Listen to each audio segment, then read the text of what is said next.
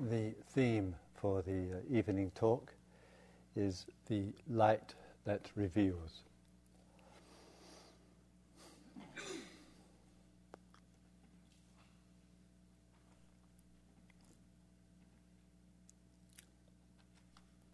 It would appear at the first glance that we are making a journey through life, beginning with birth, engaging a range and variety of various activities, then ceasing to be, the life finishing, some great possible unknowns subsequent to it. And this view, generally conceived of, is the one that gains most credence, most acceptance amongst human beings. So we're participating, engaging in a world with the idea that's accompanying it of continuity of being, various expressions of becoming. I'll become this, I'll become that, I'll become this, I won't become this, I won't become that. And then that being, as it were, the human being, the human becoming, arrives at a place or a point in time where it all ceases to be, and therefore there is the cessation, the extinction of all that is known and familiar, whether or not there is anything after to that. And it would seem from our perceptions of each other, from the world that we're living in, this is somehow how things really are. And sometimes, with a meditative awareness, with a contemplative attention to things, we may find ourselves seriously and beneficially having some doubt about continuity, arriving at a place of complete and utter discontinuity. And when you and I give our attention to the present, to the here and now, then of course the whole idea and the construction in which we believe in is one of seeing and noticing as part of our practice that continuity and discontinuity is actually happening extraordinarily frequently, and it's going on from one moment to the next. So for the very arising of this moment, it can only possibly arise with the death of the last one. And the death of this very moment and all that participated in it, for it to cease, there can only be the arising of the next one. So somehow or other, we have grasped on to a convention, to an idea, to a thought of continuity and then discontinuity. But what would happen to our consciousness if, rather than saying, well, that's how things are, in fact, continuity, discontinuity is truly and genuinely going on from one moment to the next, and it's going on in such a way that any grasping after any moment renders us foolish, caught up, misperception, because we've got out of tune with this unfolding, as it were, moment-to-moment existence. So birth and death, coming and going, is constantly taking place for us. And would it be that if we're really in tune and in harmony with that, and we really understand that well, then the whole notion of continuity through life, then sudden discontinuity, actually seems rather meaningless, to the point that it doesn't seem to be really true that this is how things are. It's an assumption that we've taken on board and repeated ourselves and repeated to others again and again. And it's not as though you and I will ever know anything but this. It's not as though you and I, when the end of our life comes, we're going to say, oh my God, it's all over, it's finished. So all that we know and all that is familiar to us is our capacity as men and women on this earth to shed light on what is revealed and to see what that is and what can be shown and discovered and realized about it. And this is what I want to talk to you about. It would appear, and the word appearance here is important, it's conventional, it's agreeable, it seems how things are, we get an assumption about it. And one of the conventional agreements that we have is that this world that we live in is full of objects. Just chock-a-block full of objects. And that those objects do show themselves to us, to our life, through what manifests through our eyes, ears, nose, tongue and touch. And we say, oh, I see this, and I hear that, and I smell this, and I taste that, and I touch this, and I touch that. And say, oh, these are all objects. And the objects is what is revealed, and there is something that which is revealing all these objects. Yet, extraordinarily, I can, as it were, look within, and I can reveal objects within.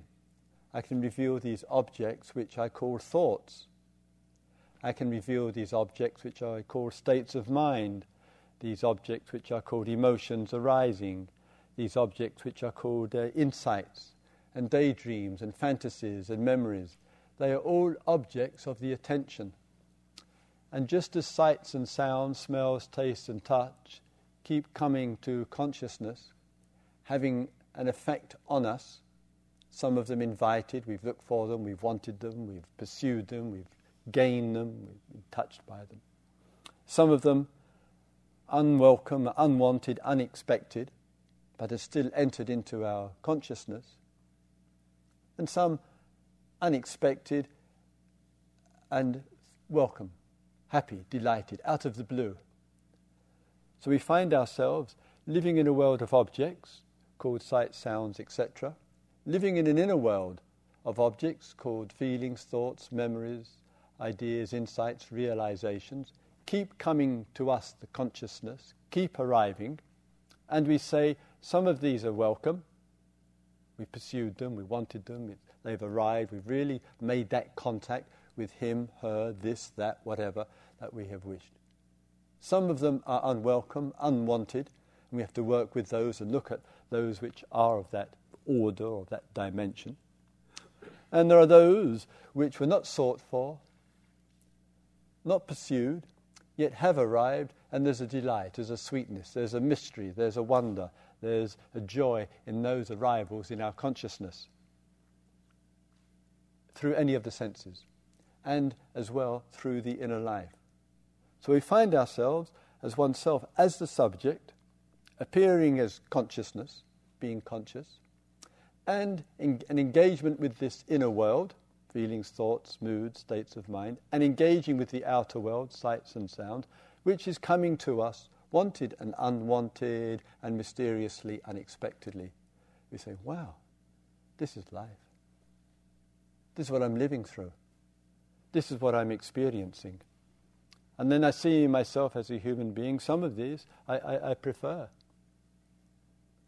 I would like to have as a human being more of this, called the mysterious and the wonderful, and what I've pursued and succeeding, and much less of the other, which is the unwelcome and the unwanted and the unexpected, which has borne fruit for us. But I can't quite live like that. I can't ensure that there is a maximization of what I want and the minimization of what I don't want, because life doesn't respect it. It's not interested in the wants. It will bypass them again and again. Because if you and I, as women and men on the earth, could succeed with what we want, surely we've lived long enough by now to have got it and be thoroughly happy. Then we wouldn't need Spirit Rock. So this movement, this dance, this activity, this engagement with life gives us the view, and this is important here, it gives us the view, reality is about subject and object.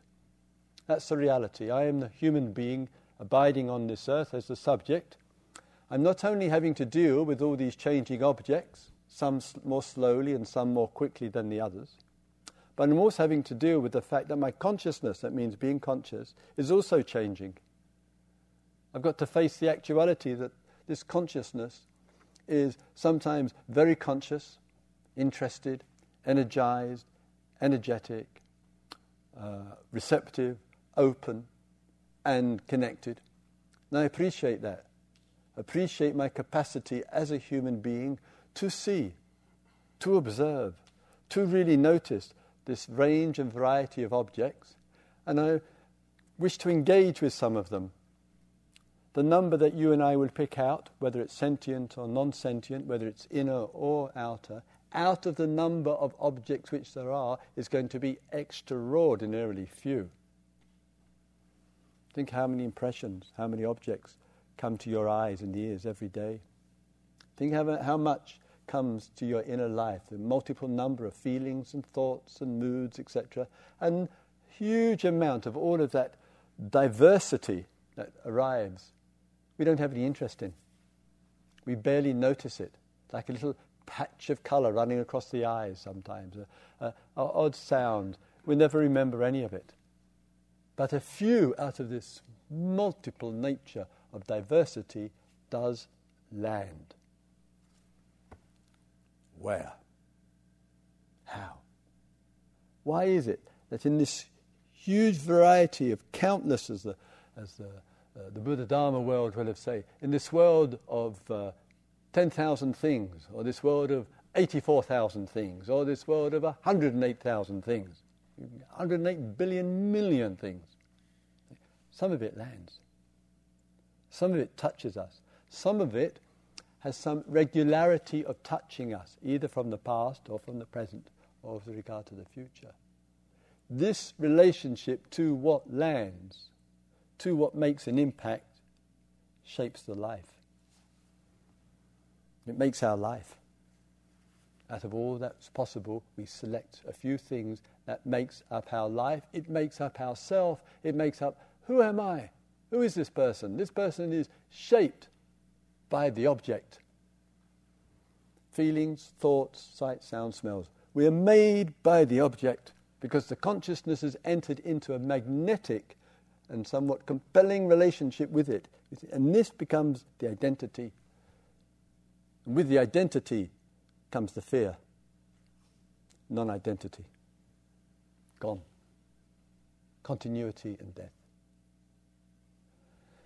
And it seems so prevalent, it seems so obvious, it seems so sincerely believing this is the way things are. We've got so used to it. Why? Because we've made a habit. And we actually believe and think we are the consciousness, which is the subject. There are all these objects impacting upon us, and we live in that bubble. Liberation is breaking that bubble.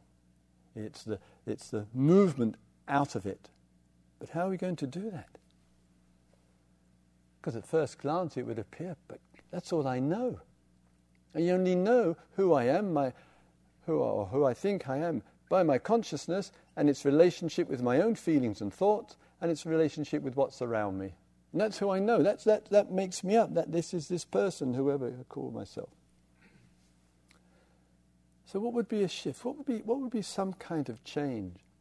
Where would the attention and the interest have to go if there's going to be a shift which is not only liberating, which gets us in touch with the truth of things, and which in somehow or other we get a sense of what seeing things as they are really mean?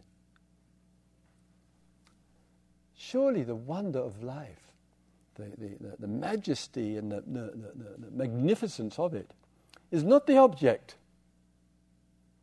It's the capacity of consciousness to shed light on it.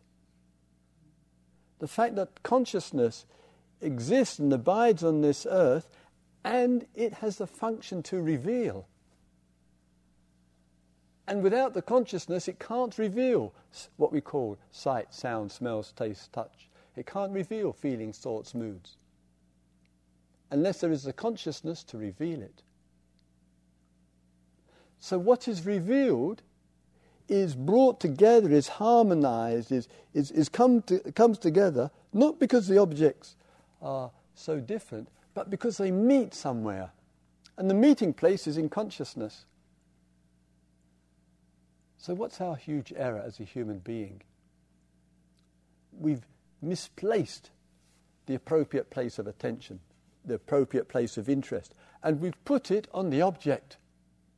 And we have forgotten, to an enormous cost, because it inhibits our enlightenment, We have forgotten that it's not the object which matters. It's not the revealed that's significant. It's, my God, this is which is revealing.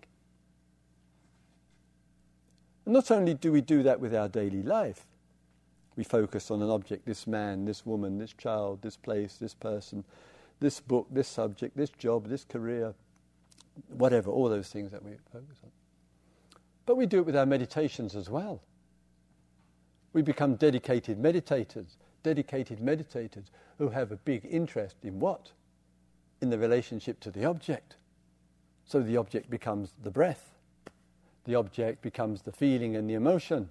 The object becomes inner peace. The object becomes loving kindness. The object becomes listening to the sounds, etc. It may be, and it is, of course, considerably more subtle, but it's still the same issue. This is an object of interest with which I have made a connection to. It matters to me because it helps me to become a better person. And what is a better person? What is the becoming of a better person? What is this? This becoming of a better person is having a better relationship with the objects. And therefore we're transfixed with the becoming. And even in becoming a better person, in walking the path, in going along the way, or whatever language that you and I might mean, it still is a becoming of consciousness in relationship to what is perceived. I become a better person because I'm more in touch with my feelings. I become a better person because I'm more clear about my thoughts. I become a better person because I'm having some more insights. I become a better person because I'm bringing more love and kindness and compassion out of myself. I'm still becoming. I'm still caught. There's no liberation through becoming a better person. It's a hard truth.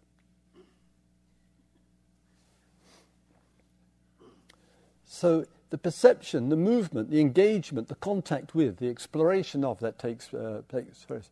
Then suddenly things start to have to, if one is serious about liberation, have to start looking differently. So differently is that I start to take out the confidence, in a healthy way here. I start to take out the confidence that by doing this, and this, I will become a better person. I have to take it out to such a degree that I have no hope.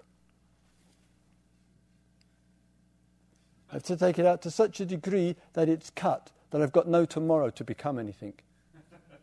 And then I'm stripped, as a human being, I'm stripped down to this bareness because I'm sick of becoming. Because I know that in all becoming there is fear. Fear that I won't be making any more progress. Fear that it will all go wrong. Fear that I'll get stuck. Fear that it's 2 steps forward, 3 steps backwards. Fear that it's not worth putting all this time and energy into. Fear that it's getting better. And then it gets better, it might get worse right after that, or whatever. Fear lurks its shadow in all fields of becoming. And one is tired of the fear, tired of the waves of it, tired of it arising again and again, because it's inseparably wrapped up with any becoming. And as human beings, we have often ceased to understand what it is to be human being. We become human becomings to the terrible cost of our existence. So we look and say, okay, I'm not bothered with development anymore. I'm not going to bother with becoming and all of that. I've done that. I've tried that. I've explored all that. I've spent enough time in all the ways to do that. Now I've got just this. Yet I'm still feeling, as a human being living my life on this earth, I still feel that there is this consciousness in relationship to objects. And I can't help but be in that connection, in that relationship, because I can't know the consciousness without the object. I can't have an object and have no consciousness, because I wouldn't know it was an object. And I can't have a consciousness and not have an object, because I wouldn't know it's consciousness. I think, my God, I'm absolutely trapped in this bloody mess. So something goes on, the movement goes on, and as it were, the object, is important here, is confirmed by the consciousness. And correspondingly, the consciousness, being conscious, is confirmed by the object. I know I'm conscious because there's an object. I know there's consciousness because there's an object. I know there's an object because there's consciousness. I can't separate them. I can't make them two independent, separate, unique events. Yet, I'm told there is realization, there is great discovery, there is liberation, and most important of all, there is non-duality. But my consciousness doesn't know it because it only knows the object, and there's my duality. And that movement backwards and forwards affecting each other between the two, and I say, wow, is that my life as a human being, to live in that? So is it possible, with all the helpfulness, usefulness, short-term benefits of meditation practice, etc., to take some of this priority, this focusing of the attention off the object? That the object in the scheme of things matters less to us. It's the beginning of genuine renunciation. The object or objects, meditation or anything, matter less to us because the object does not know itself as an object. I, the consciousness, confirm it's an object.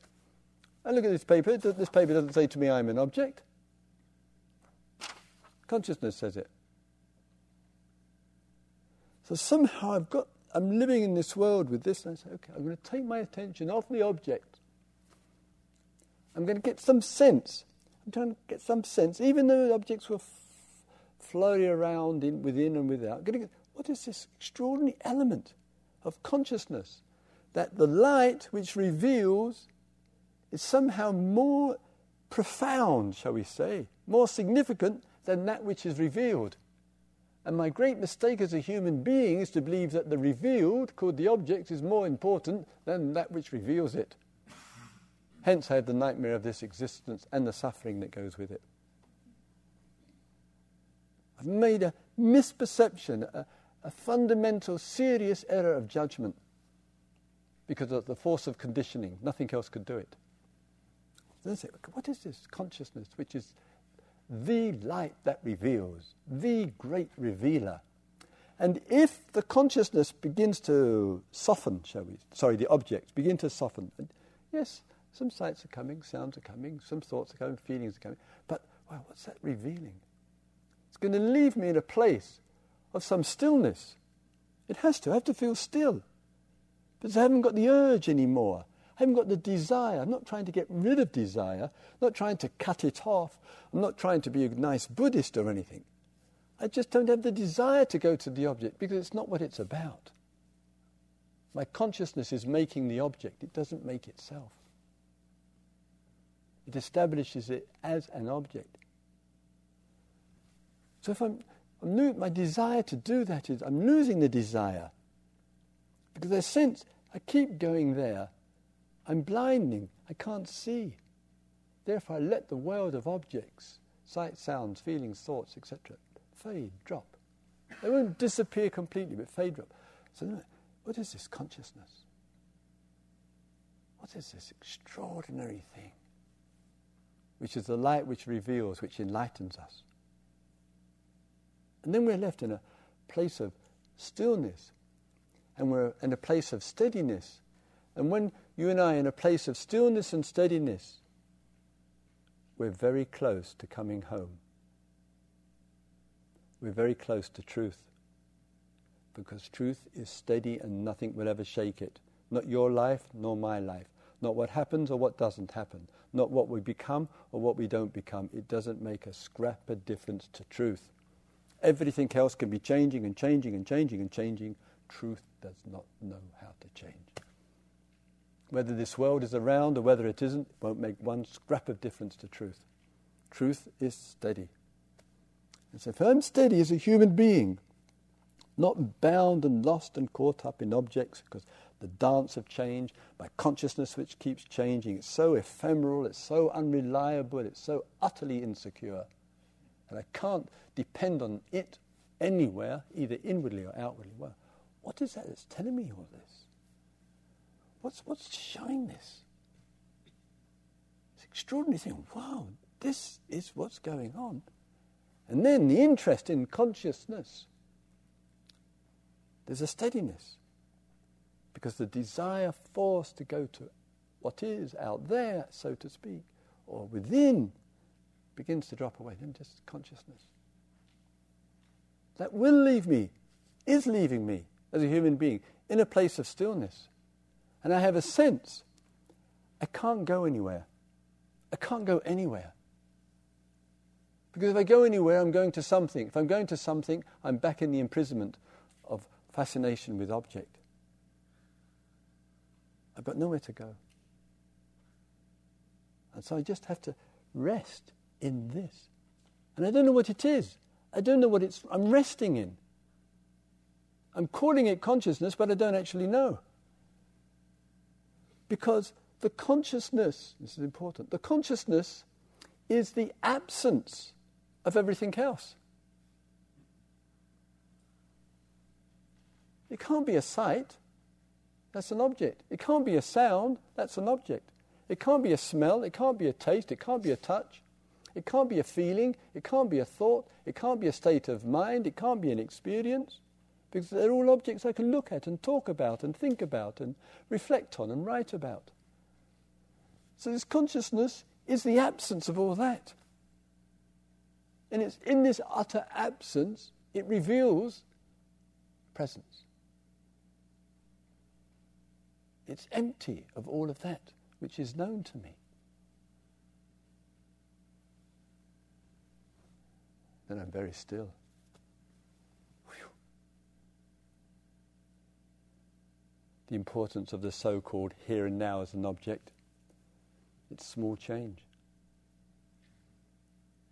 Sights and sounds coming and going. So what? What's this revealing this? Whew. It's what is revealing all of that? The revealer, the consciousness, is empty of all the revealed. And somewhere in all of this, something's moving, something's waking me up. Something's getting me out of the imprisonment. Something's getting me out of the idea that the world is subject and object. That it's not actually the truth.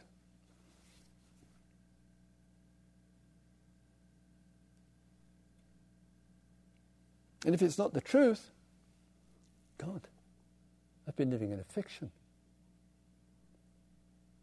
Because if the world is not the subject and object, and that dynamic, if I am not the object, feelings, thoughts, whatever it might be, emotions, sensations, body, if I am not that because they're all objects, what's happened to death?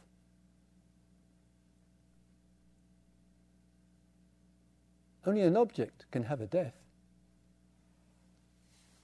Only an object can change. Only an object can move in time. Only an object can become. And if I am not an object, which I am not, then I can't have a death. I am empty of the object. My true nature is empty of the object. Whoa. It's empty of the object. Yet, being empty, the consciousness being empty of the object, and therefore is not an object, can't know death. How could it? So my true nature can't know death. I can only know it, feel it, fear it, if I land on an object called feelings and thoughts, body.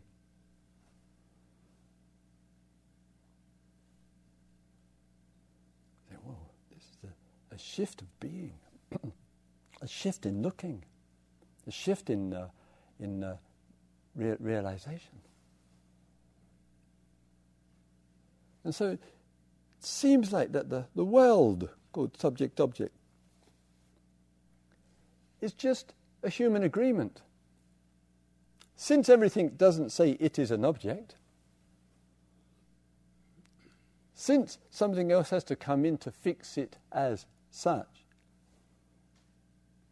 then I acknowledge this process, but there's a silence and a stillness. And in the silence and stillness, kind of the world, so-called, kind of falls into place. Everything kind of rests in its own nature. Everything in the stillness and being out of the fixation of subject-object and all the problems and pleasures that go with it, that everything, in fact, is extraordinarily silent.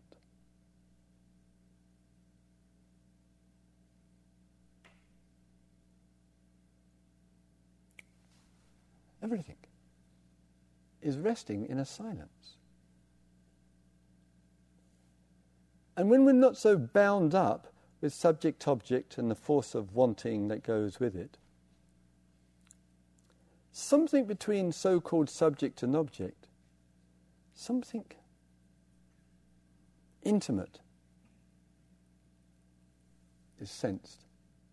Some kind of web is sensed. Some kind of non-difference is sensed. That what one is participating in is somehow revealed everywhere.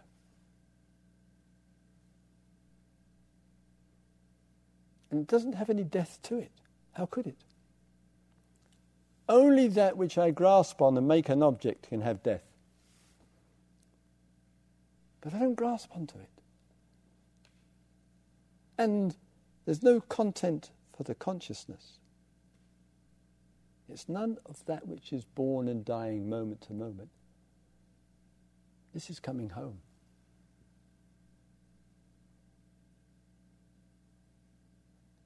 What's unusual and rather hard to explain with all of this is, why does this have such a significant impact and influence on the organism? It's always a little hard to understand. Why is it that one who understands the non-duality of things, truly understands the fundamental non-difference of all things, truly understand that the consciousness and the object are interfacing with each other and they appear different, but really seeing clearly, those differences drop away? Why is it when we understand I'm not an object, and consciousness is empty of objects, it's free of objects. It doesn't have a form to it. The consciousness doesn't have a subject to it. That's why it allows everything to pass through it. How is it that when that understanding is there and it's clear in the moment, it's clear, not meditating on it, it's clear in the moment, it does something extraordinary to the human being, that simultaneously one has understood the true nature of things, has seen things how things really are, and simultaneously it brings out love. Why does it do that? Why does it bring out love out of a human being who knows this realization, who has shed real light in this world, and the only outcome for it is the love? Unstoppable. Because the love is the emotion, is the one emotion which keeps connecting. It's the only confirmation of this realization of the subject-object dynamic, of that consciousness is empty of all of that, therefore it embraces all things. Everything comes through the consciousness. It embraces all things. And because one sees it so clearly, something goes on inside the organism which says the only way this seems to be naturally communicated and confirmed is with the love. Because the love is the unifying principle, the unifying passion, which reveals the liberation. And where there's the liberation, there's the truth. And where there's the truth, there's the love. It's the confirmation of this profound sense of the great web of interconnectedness. And somehow or other we have to realize our emptiness. We have to realize there is nothing of consciousness. It's empty of. And that empty of allows all things to travel through it.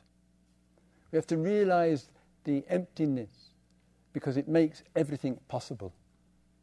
We have to realize our true nature is emptiness because it allows everything to be revealed. And because it's our true nature and it's the nature of emptiness, emptiness is not affected by anything. Therefore it doesn't know death. Because the consciousness hasn't landed on the object and concluded the object is who I am.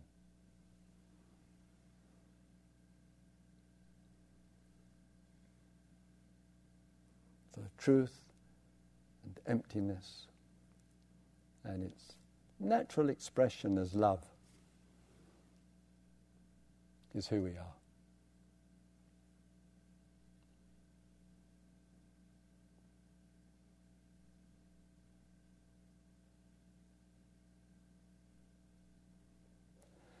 May all beings see into the nature of things. May all beings live with love. May all beings abide in the truth of emptiness. Let's have a couple of quiet minutes.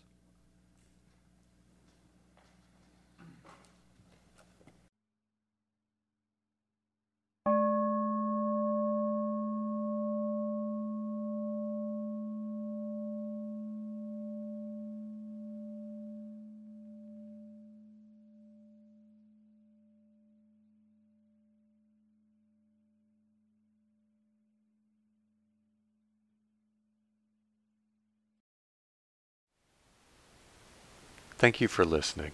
To learn how you can support the teachers and Dharma Seed, please visit dharmaseed.org/donate.